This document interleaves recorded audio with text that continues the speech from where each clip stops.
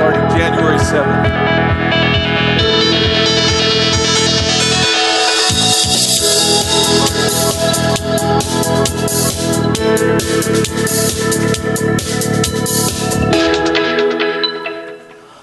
Well, good morning, Celebration Church. Let's all stand up together. Let's say this. This is who we are. This is what we believe. Here at Celebration Church, let's all join together. We believe in God, the Father Almighty, the creator of heaven and earth.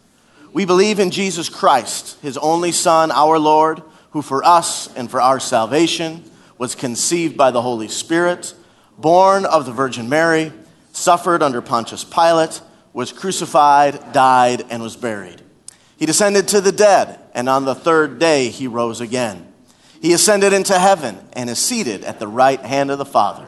He will come again to judge the living and the dead, and his kingdom will have no end.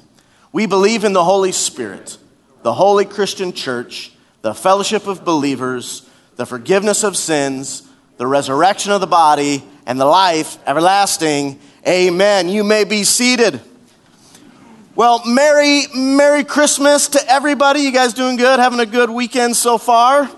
Christmas Eve. Christmas is tomorrow. Big weekend. And just Merry Christmas to all of you, and also to everyone joining us online and our campuses in Appleton and Stevens Point joining with us. Merry Christmas. We are delighted to have you worshiping with us. We're blessed to have you worshiping with us on this Christmas Eve. And I do want to send you a very special greeting from our lead pastor, Mark Gungor. If you didn't hear, probably have, but his wife Debbie, she passed on, and she is now in the arms of Jesus Christ here this Christmas Eve. And we had such an amazing celebration of life service for her on Thursday. And I know a lot of you were able to make it, and I've never been part of such an incredible service. It was really such a wonderful opportunity. Throughout the day, we had the visitation, and many of you were able to make it through and pay your respects. And on behalf of Pastor Mark and the family, thank you guys for all the love and support you've shown towards them. It's really meant everything. And then that service that night was just extremely special. We had such a good time crying and laughing and just remembering the life of Debbie Gungor. So let me encourage you, keep Pastor Mark in your prayer, and the family as well, his daughter and her husband and son and his wife and all the grandkids. Keep them in your prayer. You know, the Bible says that we don't grieve like the rest of the world that doesn't have hope. We've got hope because of Jesus, but we still grieve. And we still mourn and we still process through it. So be praying for them during this time. And he might be joining us online. So let's just give a little Celebration Church love to him this morning. Can we just put our hands and tell him that we love you, Pastor Mark?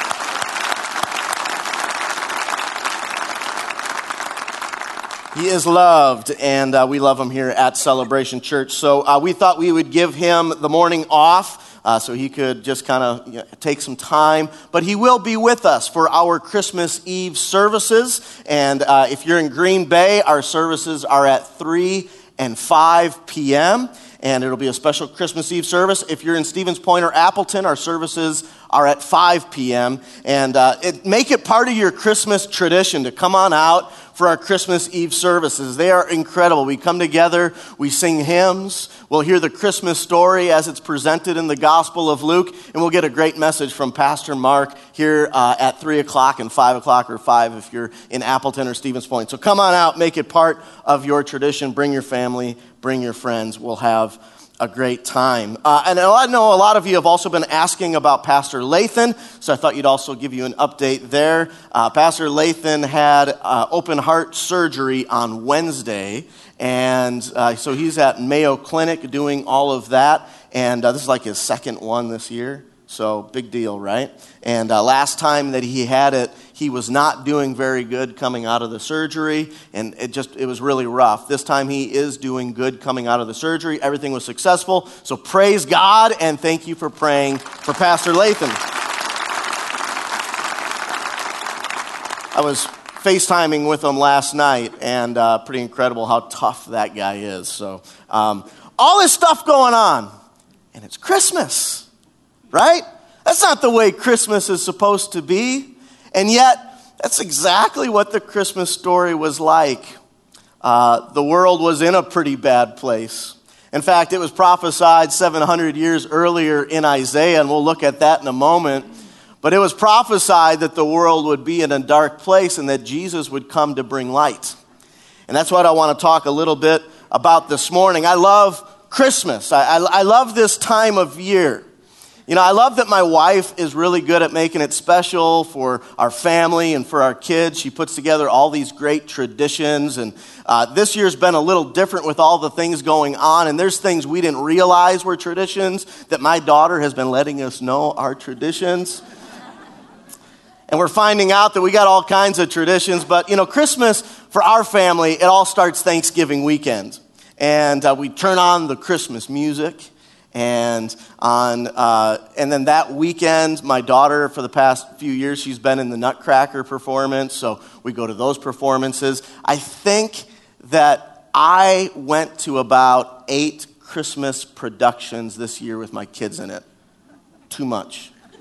I'll just let you know that. But I'm building up stamina year after year of how many Christmas productions I can handle, and I'm getting pretty good at it, actually. But we do the Christmas productions, and then, the Christmas music is on, and some of the Christmas music is great, but there is some terrible Christmas music. Can I get an amen from somebody? There's some bad Christmas music, especially if you're listening to the radio, and it seems like it's on the same, rhythm every day, so, when I get in the car, I hear that same awful Christmas song. But some of them are great. My son Jude, he's 4 years old. He's not much taller than this flower right here. He's 4 years old, and his favorite Christmas song, and he'll say, "Turn it up," when it comes on, is, "This Christmas I gave you my heart, the very next day." Man, you haven't heard anything until you heard a 4-year-old singing that song. He loves that song. But we got our Christmas traditions. On Friday after Thanksgiving, our family will go cut down our Christmas tree.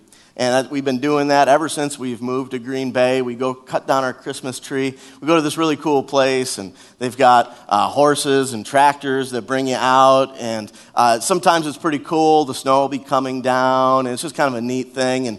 And you go cut down your Christmas tree, and they've got this cool shop where they sell Christmas ornaments and things like that. And they've got a place where you can get free hot chocolate, and they've got the best Santa Claus in all the world to go take your picture with. And it's a pretty cool thing. So we always go out there and do that. And I channel my inner Clark Griswold in that moment.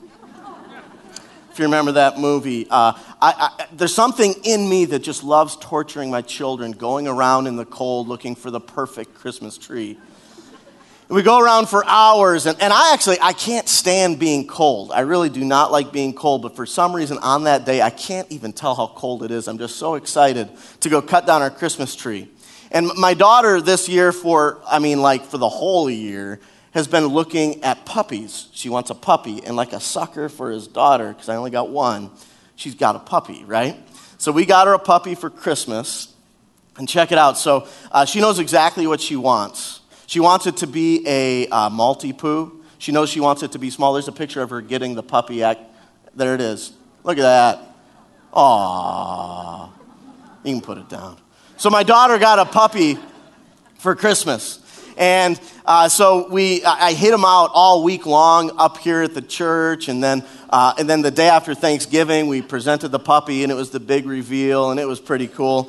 So we love Christmas in the Gustafson house. Love Christmas movies.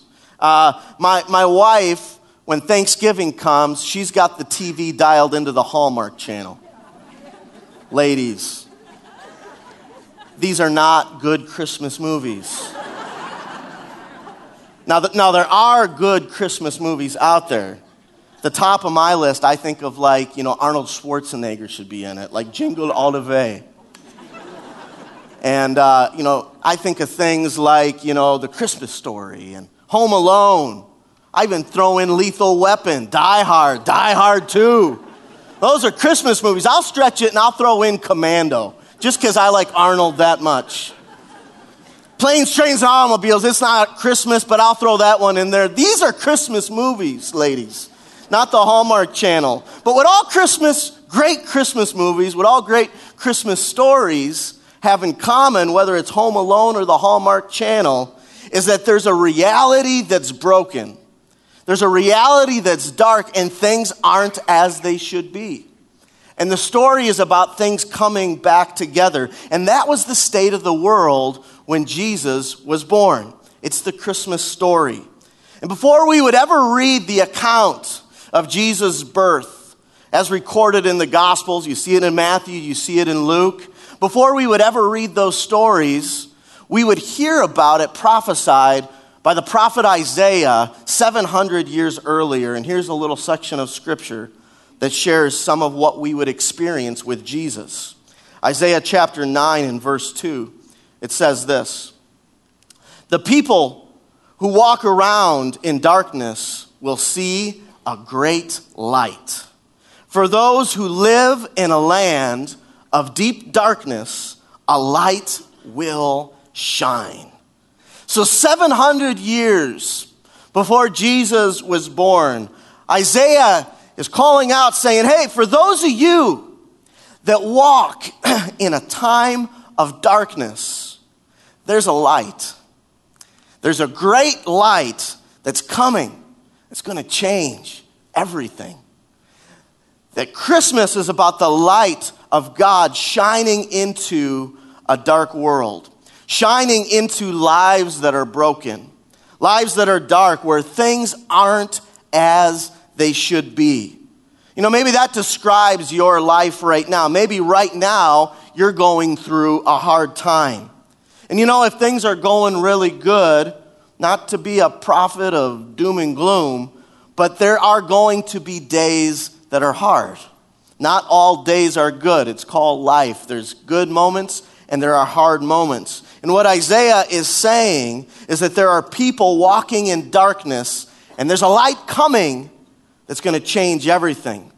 Taking a look at that verse in a slightly different translation, look at it again. It says this, it says, "The people who walked in darkness have seen a great light. Those who dwell in the land of the shadow of death, upon them a light has shined." But, you know, maybe you're walking through, you can resonate with those words, walking through the valley of the shadow of death. What he's saying is that Jesus is about to break into the world and a light is going to shine. So this morning, I want to talk about how we can get intentional about that light shining in our lives and letting that light shine out to others. You know, at the service that we had for Debbie Gunger, Bishop Gary Rivas, he gave a great message. If you didn't have a chance to be at the service, it is on Facebook. You can go to Pastor Mark's page and you can watch it there. And you really should watch, and you should watch that message. It was powerful. But he read the story about a storm out of Mark chapter 4, where Jesus and his disciples get on a boat and they're going from this side to the other side. We read it in Mark chapter 4. It says, "That day when evening came, Jesus said to his disciples, 'Let us go over to the other side.' Leaving the crowd behind, they took him along just as he was in the boat. There were also other boats with him. A furious squall came up, and the waves broke over the boat so that it was nearly swamped.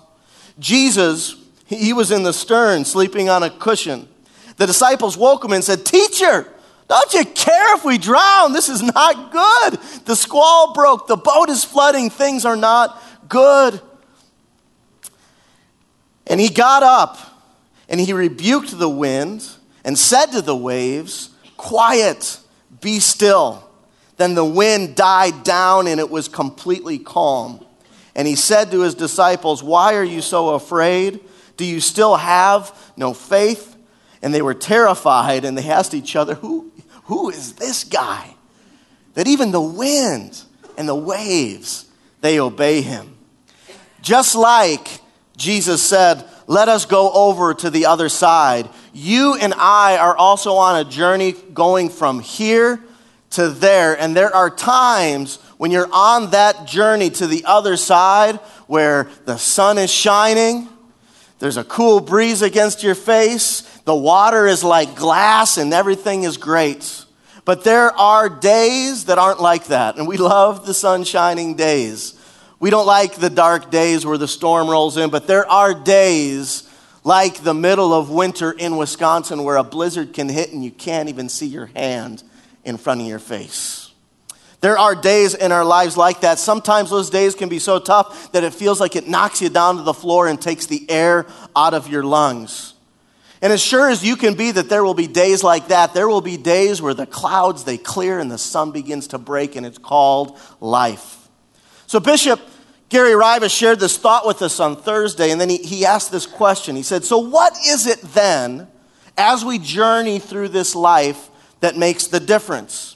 What makes it this journey from here to the other side over here? What makes that journey worthwhile?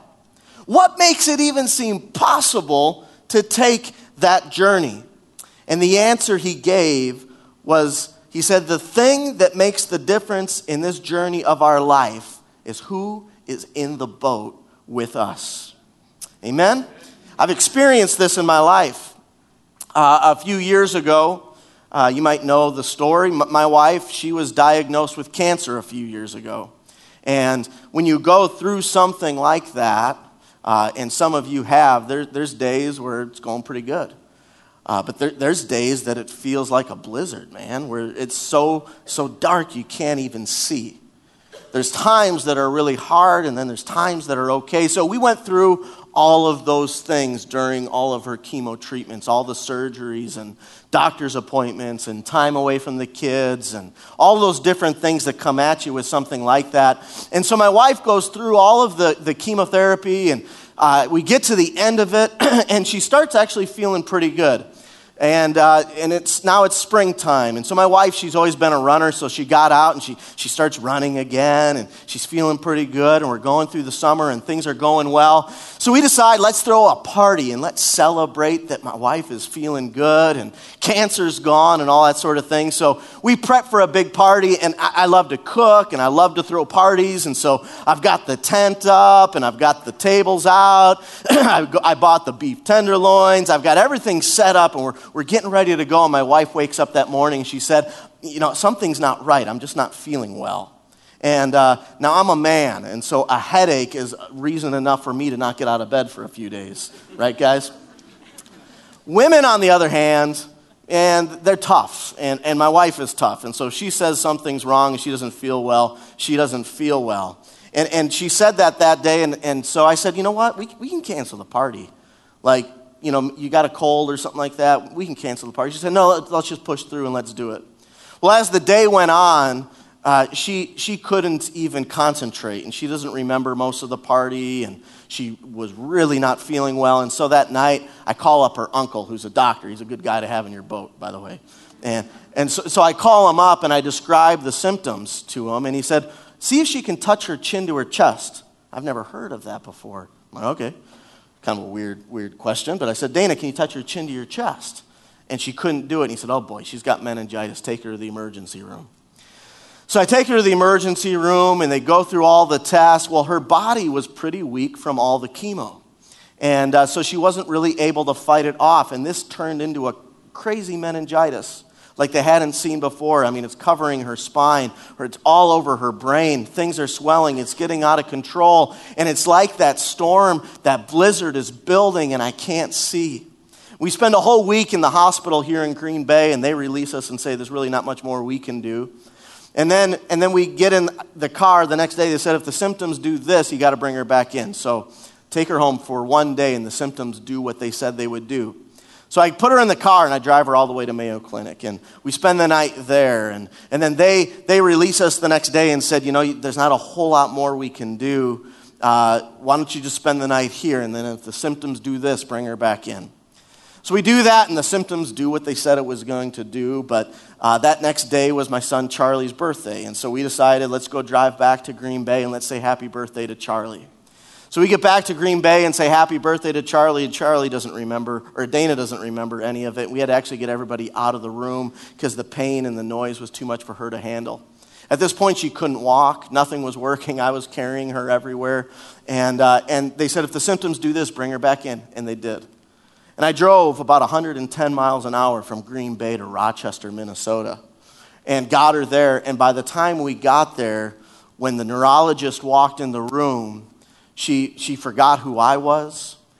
Next, she forgot who our kids were. Of course, she's going to forget me first, right?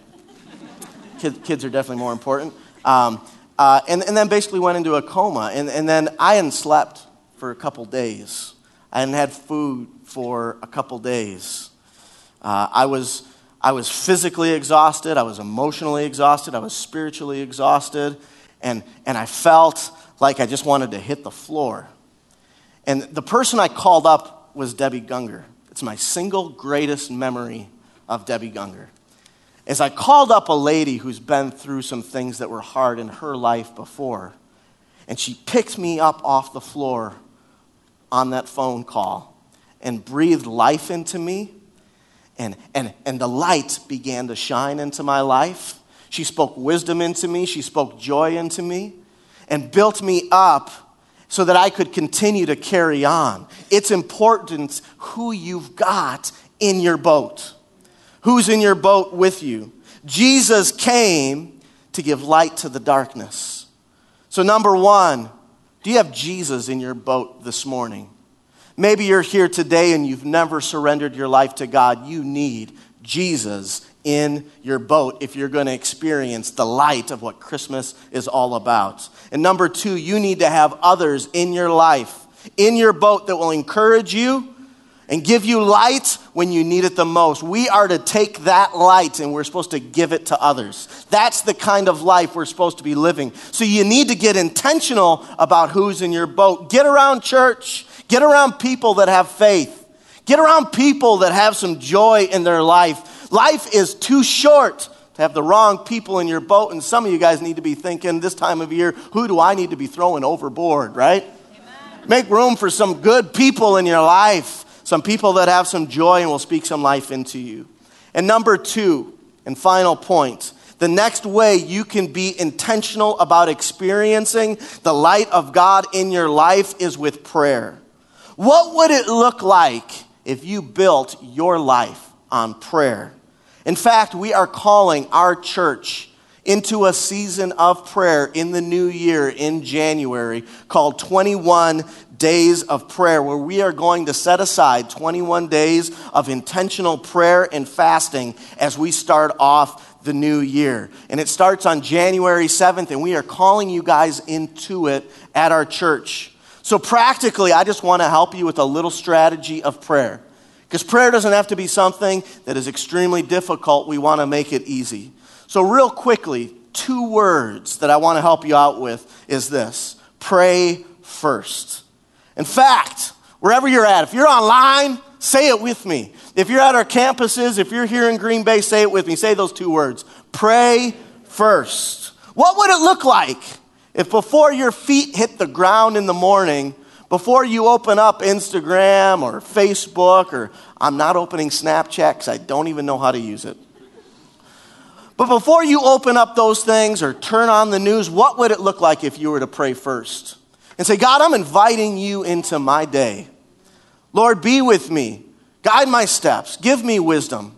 Protect my family. Encourage me when I need encouragement. Use me, God. If there's someone out there that's hurting, I want to be used by you to share the light of Jesus Christ with somebody. What would it look like if you were to pray first? What would it look like before you go to bed at night, before you close your eyes, you pray first? What would it look like before you have that appointment in the morning and your secretary comes up and says, hey, Bill's here to meet with you? What if you were to say, okay, just give me 1 minute. You say, God, would you just be with me in this appointment today and help me make all kinds of money? In Jesus' name, amen. What would it look like if you were to pray first? Before your kids run off to school, if you were to lay your hands on them and say, Lord, I just pray that you would be with my kids. Help them to be leaders and not followers today. Be with them throughout their day at school. In Jesus' name I pray, amen. What would it look like if you were to build your life on prayer? Pray first. What if in every situation we would, let's say it all out loud again, pray first. 1 Thessalonians chapter 5, verse 16 says this: rejoice always. You know, it's amazing to be around people that rejoice always. I've been trying to practice this more in my life. The other day, I was driving in Tulsa, Oklahoma, and I was visiting my mom, and I set my son's iPad on top of the trunk, and we went to dinner. So we take off. We drove about 10 miles, and I'm driving speeds upwards of, like 50 miles an hour. My grandparents live by the hills, and so my kids always love it because we go up and down the hills. So we're going up, down hills. We're driving fast and going around corners. We drive about 10 miles to where we're going to go eat dinner, and I get out of the car and close the door, and I get out, and the iPad is sitting right on the trunk where I left it.